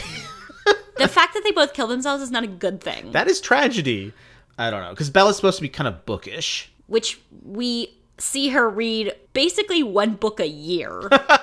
So I don't know that I buy that. And Wuthering Heights is like dog-eared and... Right, she rereads 4 sort of, I don't know, it's mean to call Wuthering Heights schlocky, but kind of schlocky romances. No, that's not fair. Like, God bless the Bronte sisters. But she takes the wrong messages away from every book she reads. Another lowlight, Bella is part of the college admissions cheating scandal. Bella is in Project Varsity Blues, Operation Varsity Blues. Straight up. I mean, so Edward is trying to get her to extend her human life by getting her to attend college, and she is like applied to one school, University of Alaska, so that she'll have like an excuse never to come home for Christmas. Like, when she's turned into a vampire, that's a fucking stupid plan. You're only in college like 4 years. Like, that excuse isn't going to last very long. I think the whole thing is that she just can't visit home while she's a newborn vampire. Oh. But I thought she said she was going to like stay away forever. Okay, well, maybe I'm wrong, but Because she's like, I'll have to say goodbye to them forever. I feel like in the next book, it's kind of like she can't go home in that early newborn stage because she doesn't have enough control, but she eventually might be able to be around her family again. But she's going to look wildly different. Yeah, I know. Anyway, Edward has been bribing other colleges to let her in. Like, straight up. Like, bribing, like, the bursars. He bribed Dartmouth. Yeah, so she gets accepted to Dartmouth because they've been getting, like, payoffs from the Cullens. Which, again, she's taking someone else's spot. Yeah, it's really unfair. And Bella does so many things that are, at best, amoral, that we're supposed to be able to relate to, or that she feels helpless against. She's kind of like, oh shit, I might kill people when I become a vampire. Like, Wonder how that'll make me feel. We'll see when we see, I guess. Or this college thing, right? There's nobody, she sort of is like, she's sort of annoyed by it because she feels like she doesn't deserve to get into Dartmouth. Which is true. It's true, but she's not annoyed because it's immoral or unethical. She's annoyed because she's like, no, like, I don't belong in an Ivy. Like, I belong with you in Alaska. Fuck you, Bella. Oh my God. Well, he's going to go to Dartmouth too. I know, but still, she's not mad about this because it's wrong. Right. She's mad because it makes her feel weird. So basically, Bella and Aunt Becky and Felicity Huffman are out here making poor choices as a group. All right, let's talk about the new werewolf lore we've learned. 2 big things. We learn that werewolves don't age, or they start aging after they stop becoming werewolves, but they live, like, much longer lives. Basically, which triggers Bella. Basically, their aging process pauses during times when they're actively phasing. Yeah. So whatever the threat is that's causing the frequent phasing ends, their aging resumes. But Bella is super triggered. She's so pissed. She's like, am I the only one getting old? It's like, yeah, you and billions of other people. Chill. The thing is, though, even with this being true, doesn't being a vampire just seem vastly worse in every way than being a werewolf? Werewolves can sort of extend their lives what seems like not indefinitely, but they end up living, the chief in the story lives for centuries. Yeah, a long time. But they can still eat, they can still sleep, they can still bone. They get to experience a lot of the things. Like, the Cullens don't have anything to do. Not sleeping sounds like hell to me. That sounds awful. Even if you don't get tired. You just need a reset. You need to, like, escape and tap out for a while. Right. I guess vampire psychology is probably really different, the way they experience the world, but the idea of just being awake all the time, like, frankly, it's one of the it gives me the heebie-jeebies. I know. It makes me want to have a panic attack. Yeah. It's just awful. And they eat for sustenance. They're never full. They don't ever experience satiation. And even when they do eat, it's not pleasurable. They don't get to experience gastronomic happiness or pleasure. They can eat one thing. Right, and the one thing they can't eat isn't the thing they want to eat. So they're just on a terrible diet for eternity, which diets suck. I mean, the Cullens are all about asceticism and self-denial, Except that they buy these Porsches and shit. No, they just experience their only pleasure from capitalism. Right, they have to indulge in, like, rampant materialism to, like, make up for all the human experiences they're missing. And I guess their experience, like, they live pretty rich intellectual lives, it seems like, to their credit. Except the best song he's decided is Claire de Lune. Right. Like, out of every and the fucking best song book ever is written. Romeo and Juliet.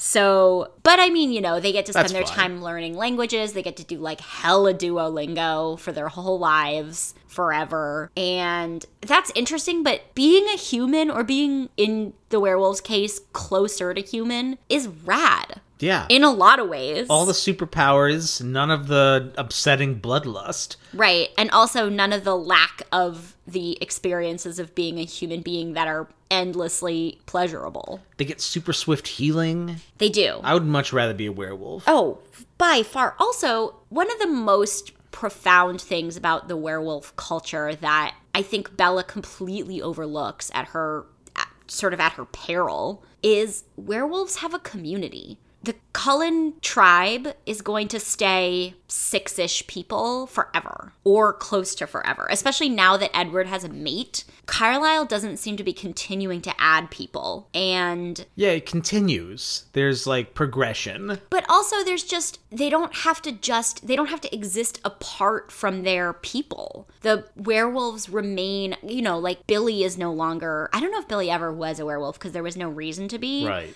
But Jacob gets to live with his father, and the Clearwater kids get to live with their mother, and they have grandparents, and they have offspring, and they have friends in the town that aren't werewolves. There's knowledge that's passed down. Right. There's a sense of history. There's a sense of pride. And a sense of a future. Right. And they feel connection to their ancestors. They get community, which I think is one of the most important things on the planet. The sense of a biological and a wider family. And the Cullens have this very small, tight-knit, incredibly committed and loving family, but there's nothing to embrace them sort of from outside of that. Also, they're locked into their roles forever. Right. They never get to be something new, like, in their community. Edward is just Carlisle's son for the next, like, right. till the sun fucking burns out or whatever.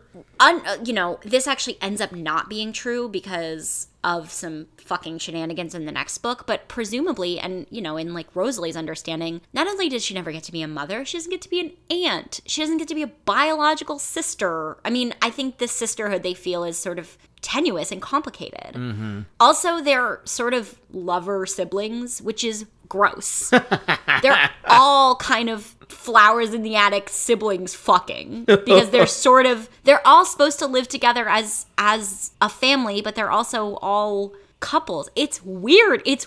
And the werewolves have just a much lovelier, broader, more loving, embracing community. Mm-hmm. And it makes way more sense to me to want to be a part of the Quileute nation than whatever the fuck the Cullens are. They can just never have friends. Yeah. They just can't get close to people. Jacob can make friends. Edward can't. Bella is Edward's first friend in a century. That sucks. Yeah. That's terrible. And he immediately gets so obsessed with her that he's going to make her immortal. Right. So maybe they just need to hang out with more people. Broaden your horizons, man. Yeah. And then, but on the Delta's side of the werewolf equation, we have imprinting.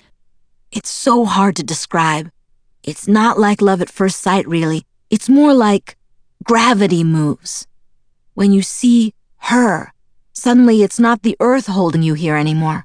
She does. And nothing matters more than her. And you would do anything for her. Be anything for her. You become whatever she needs you to be. Whether that's a protector, or a lover, or a friend, or a brother. Quill will be the best, kindest big brother any kid ever had. There isn't a toddler on the planet that will be more carefully looked after than that little girl will be. And then, when she's older and needs a friend, he'll be more understanding, trustworthy, and reliable than anyone else she knows. And then, when she's grown up, they'll be as happy as Emily and Sam. A strange, bitter edge sharpened his tone at the very end, when he spoke of Sam. Doesn't Claire get a choice here? Of course. But why wouldn't she choose him in the end? He'll be her perfect match, like he was designed for her alone. Yeah, that's a nice description for a horrifying concept. The other thing is, it seems like only men can imprint on women. Right. Is my sense. Right. Well, so there's this moment where Quill, one of the new werewolves, imprints on a 2-year-old. Yeah, age doesn't matter. Right. Now, he's not going to be, like, in a sexual relationship, obviously. Well, that's not obvious. I don't know that's not obvious when you first read that sentence. Quill says that's not what... Jacob says that's not what it's about. Right now, you're just whoever that person needs you to be. So right now, he'll be, like, the best older brother, like, ever. Then he'll be the best friend ever when they're, like, a teenager or whatever, defending you, like, being there for you no matter what. And then, though... You'll be lovers. You'll be... Which is naturally. Like, what? You're just... You know that's in the cards for... So Quill, like, knows that's in the cards for him and this, like, 2-year-old? What the fuck? Well, it's also... She has this really weird... And I think this can take us to a larger conversation about these books. She has a weird conception of romantic monogamous love being kind of the highest ideal of real love. Yeah. And all of the love connections that we have with people in our lives that aren't our... First of all, she seems to truly believe in soulmates. Yeah. Which, what? For werewolves and vampires. And people. Mm-hmm. Like, her worldview, when we talk, we talk about the moral universe of Harry Potter. The moral universe here believes in soulmates. Yeah. Which I super don't, so I don't know, I find that odd. But the relationships that people have with each other that are non-romantic are just always superseded by romantic relationships. Bella's abandoning her parents. Like, parent-child relationships are among the most important on the planet. Sibling relationships are... I mean, Bella doesn't have siblings, but this idea that Quill is going to sort of progress through subsequent levels of commitment with this person until they get to the ideal commitment, which is heterosexual, monogamous, romantic love. That lasts forever. That lasts forever. Forever. What the fuck? Yeah, and then there's this moment where Bella says to Jacob, she says, doesn't the woman have any choice? And he says, yeah, technically they've got a choice, but how could you ever reject that kind of love and affection? You wouldn't.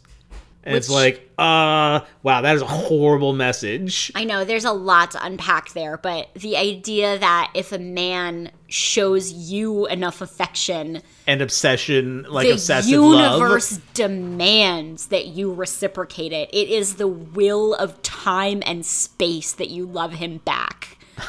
What the fuck? Yeah, Jacob's just like... Oh, you would never reject that. You could, but you wouldn't. I mean, so one of the things here in the kind of within the imprinting lore is we have this interesting werewolf love triangle where Sam, who's the alpha werewolf, and Leah Clearwater, who is a new member of the werewolf pack, and the only female member, were sweethearts for a long, long time. They started dating in middle school or something, and they were together all through high school. And then Sam became a werewolf, and he imprinted on Emily, his current partner, who I think is Leah's cousin. Who's Leah's cousin, and abandoned Leah and broke her heart. And now Leah's in the pack, and they have to listen to each other's thoughts all the time. And it's really disturbing. And the message is that Sam couldn't help himself. There was no way for him to prevent the cruelty and heartbreak that he inflicted on Leah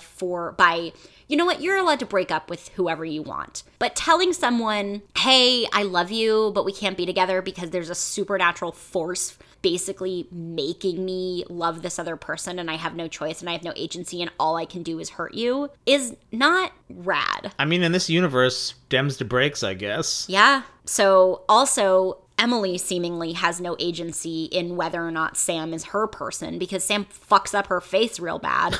And there's no question of her leaving. Right. Despite the fact that he, abuses her. And this is meant to be, like, the hardest on Sam. Right. Sam is the one that's suffering here, is our understanding from the narration. That Leah is being a whiny bitch, and Emily is appropriately putting up with whatever it takes to be with her man, and Sam is hurting. Ugh. Boy, oh boy. Oh no, oh no, oh no. Yeah.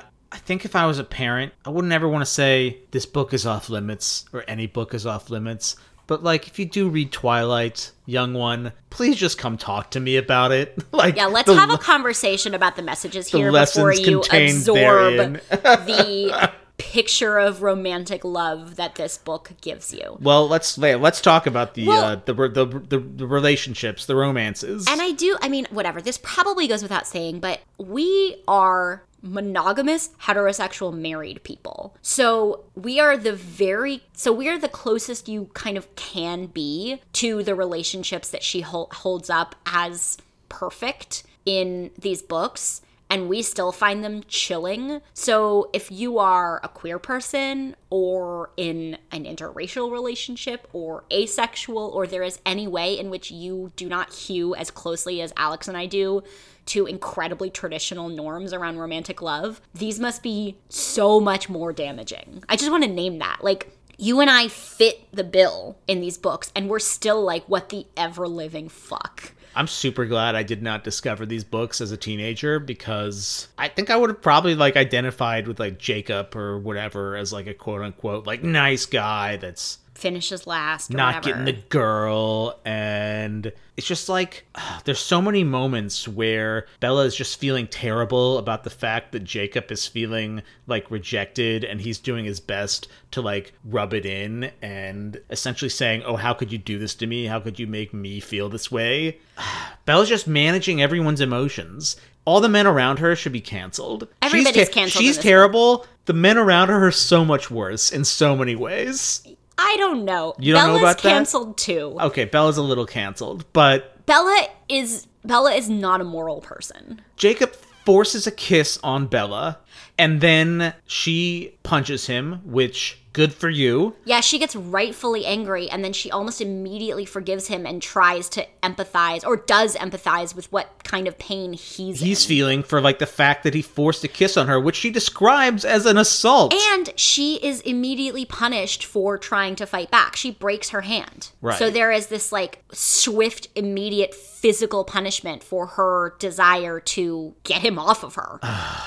So yeah, this scene is so gross because she describes, like, just waiting for him to be done. I know. And it's actually, like, it's really disturbing and kind of triggering. Yeah. It's not sweet. And then she has to basically, like, manage his emotions around this bad thing he did. And then when he, first of all, just fundamental hallmark of an abusive relationship, threatens to kill himself because he's not getting what he wants from her romantically. She has no choice, we're meant to understand, except acquiesce and force herself into, like, a physical intimacy with him so that he can survive. And then she realizes she loves him. She's like, maybe Jacob was right the whole time. Ugh. Oh, This Bella. book is just, a guidebook for how to effectively stay in an abusive relationship. So yeah, Jacob is canceled. Okay, but then Edward's super canceled. Edward's worse. Edward doesn't physically assault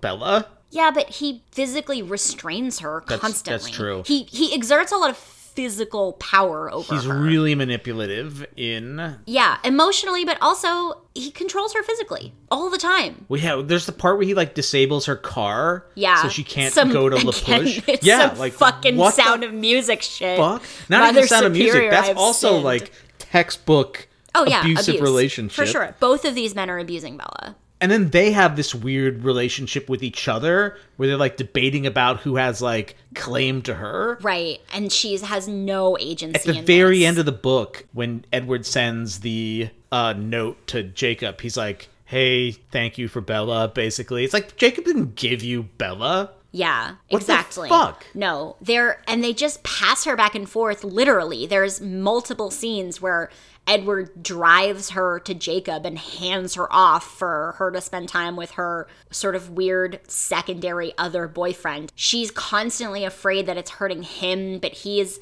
manipulating her by sort of studiously seeming to give permission, and as if she needed permission to have a relationship with someone other than him. And she thinks to herself how noble Edward is for doing this. But for the first half of the book, he controls her every move. Right. But then I think it's supposed to be like growth for Edward, that he gets over it and starts, quote unquote, letting her hang out with Jacob. Which, but again, I think even that language. it's just a maneuver. It's clear it's just a maneuver. And Jacob actually calls him out on this. He's like, you're just doing this because it scores you points with Bella. Yeah. Which I think is kind of true. Well, even the fact that there's this tent scene. Let's talk about this tent scene.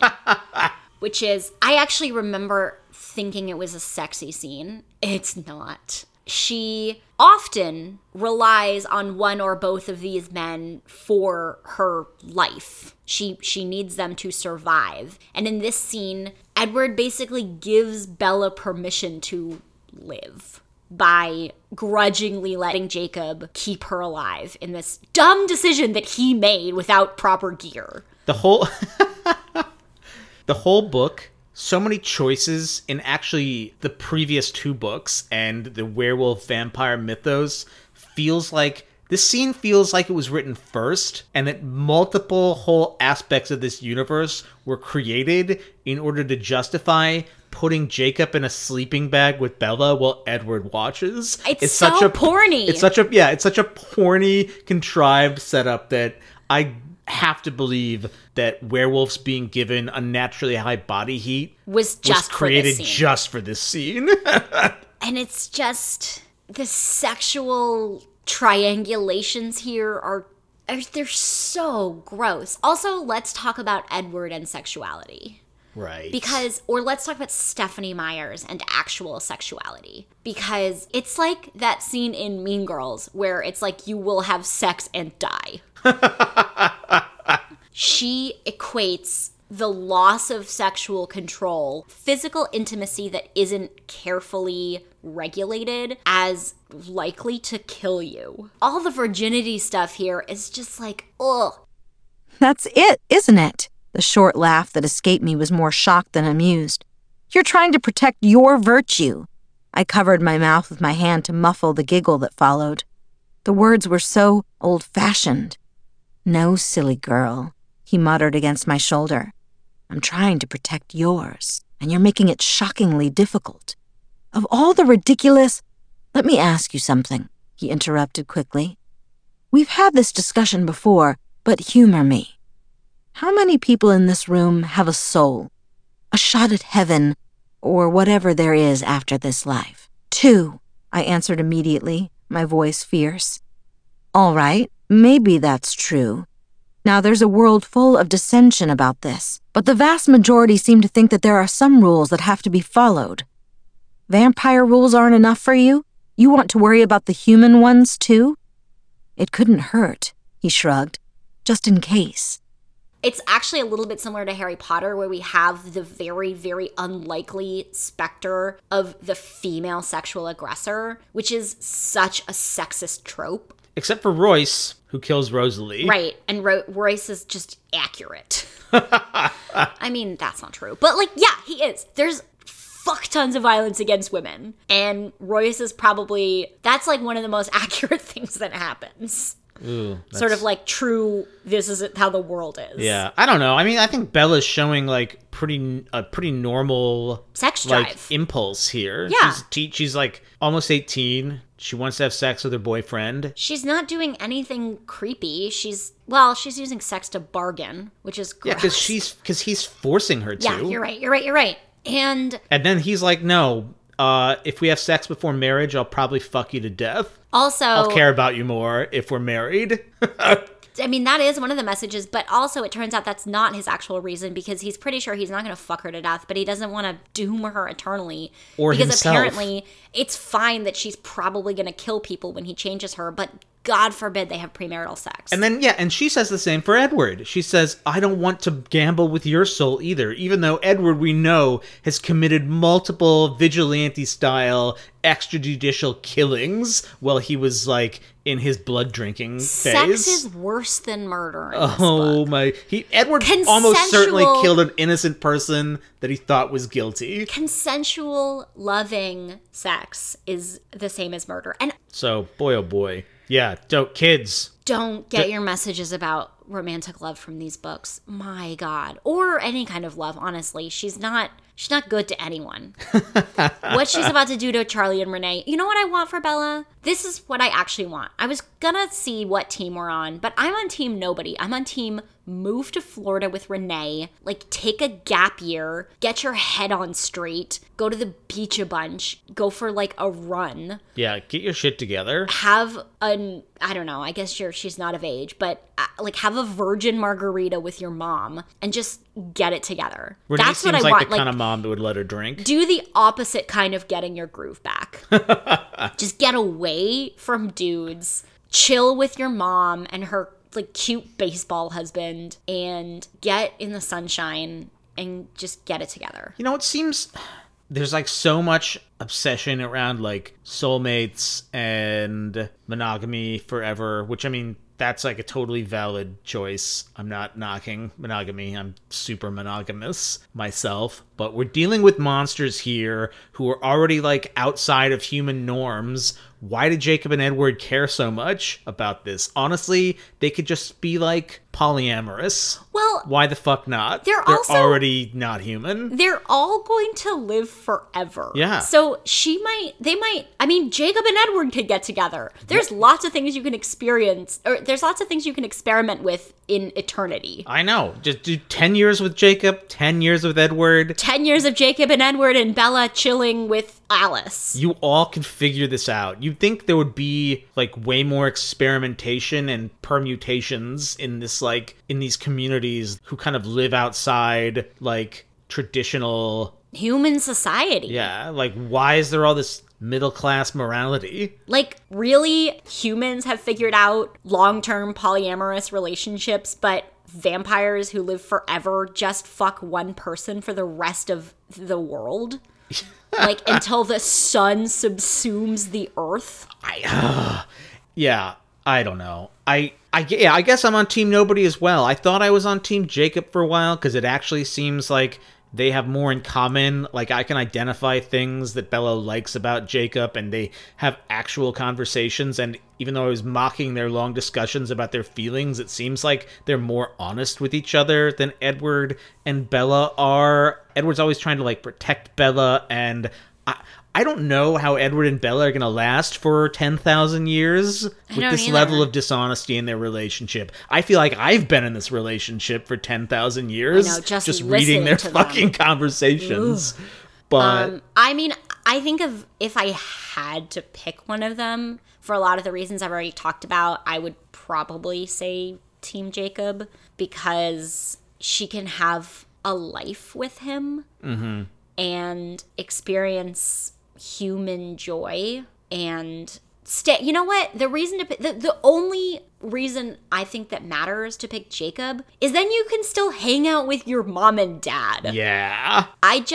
being 17 years old, picking a romantic partner you've known for 2 years tops over your fucking parents is an unconscionable choice. Especially, I mean, lots of people have parents that they shouldn't pick because they're not good parents, but she has loving, supportive, kind, present parents, both of them.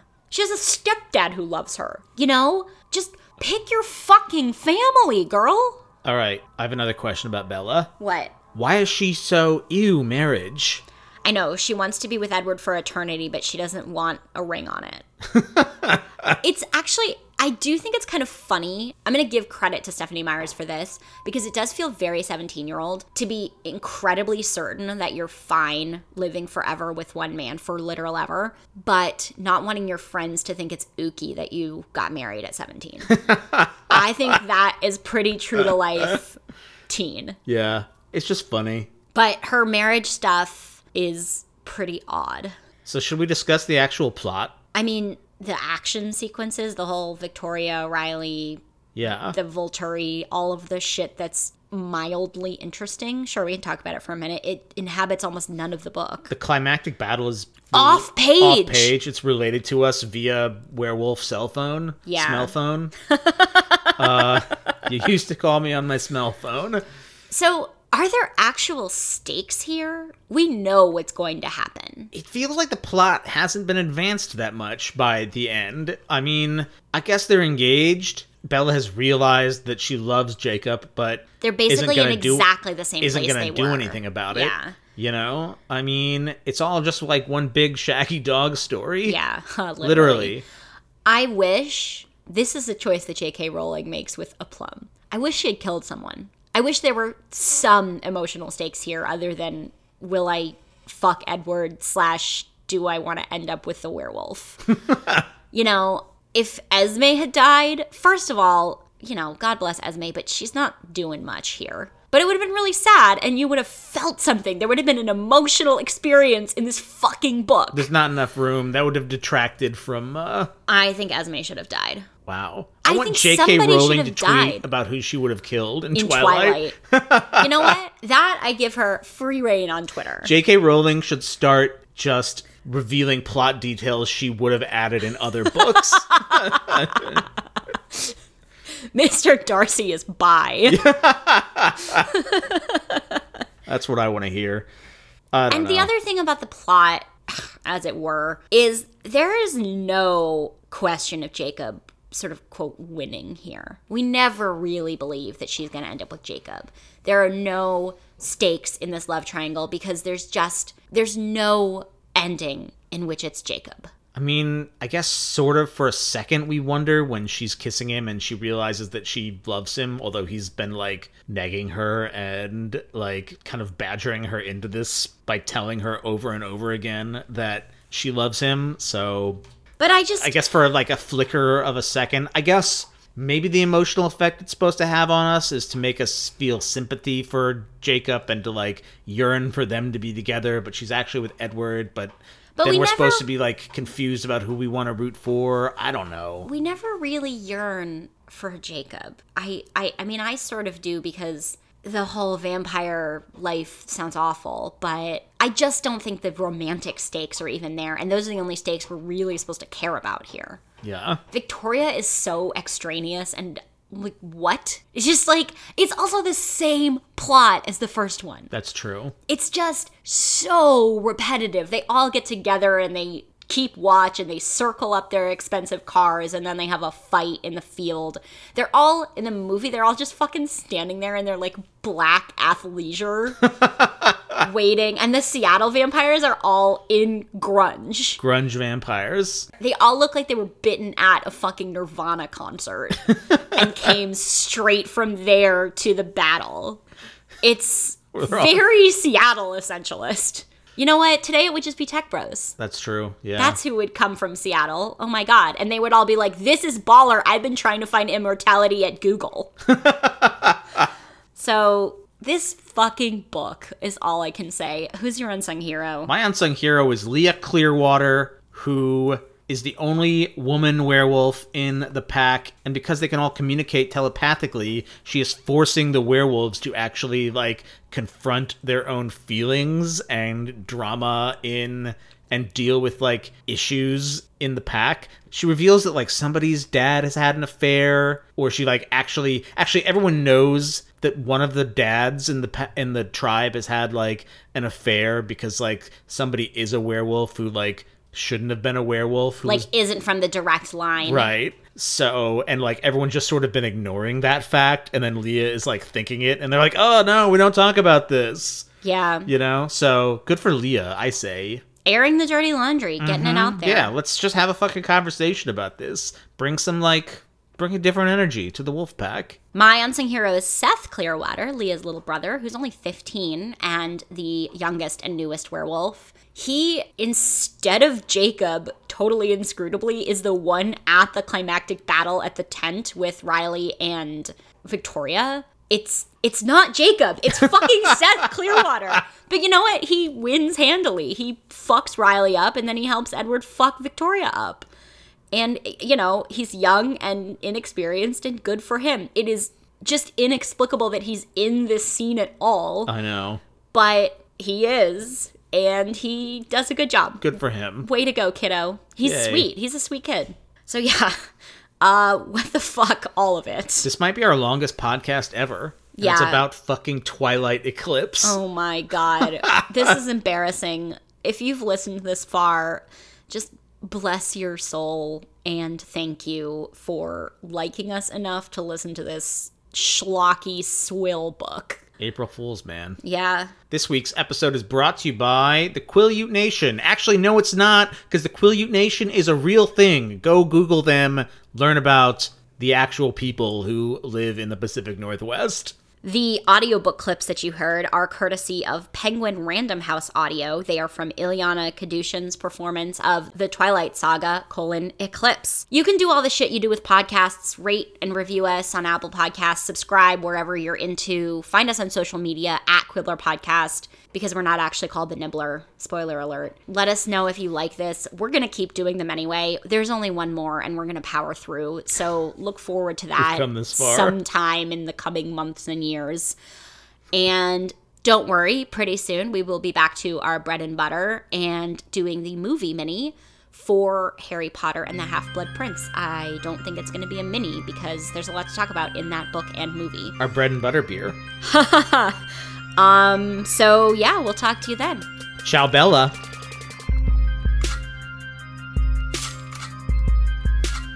Edward, I said, nervous, staring at a freckle on my wrist. There's something that I want to do before I'm not human anymore. Bella, I could kill you, he whispered. I don't think you could. Edward's eyes tightened. Don't have sex, because you will get pregnant and die. Don't have sex in the missionary position. Don't have sex standing up. Just don't do it. Promise? Okay, everybody take some rubbers. I wanted to make both of them get out of their cars and shake hands and be friends. Be Edward and Jacob, rather than vampire and werewolf. It was as if I had those two stubborn magnets in my hands again, and I was holding them together, trying to force nature to reverse herself. Water, fire, air, and dirt. Fucking magnets, how do they work? And I don't want to talk to a scientist. Y'all motherfuckers lying and getting me pissed. Solar eclipse.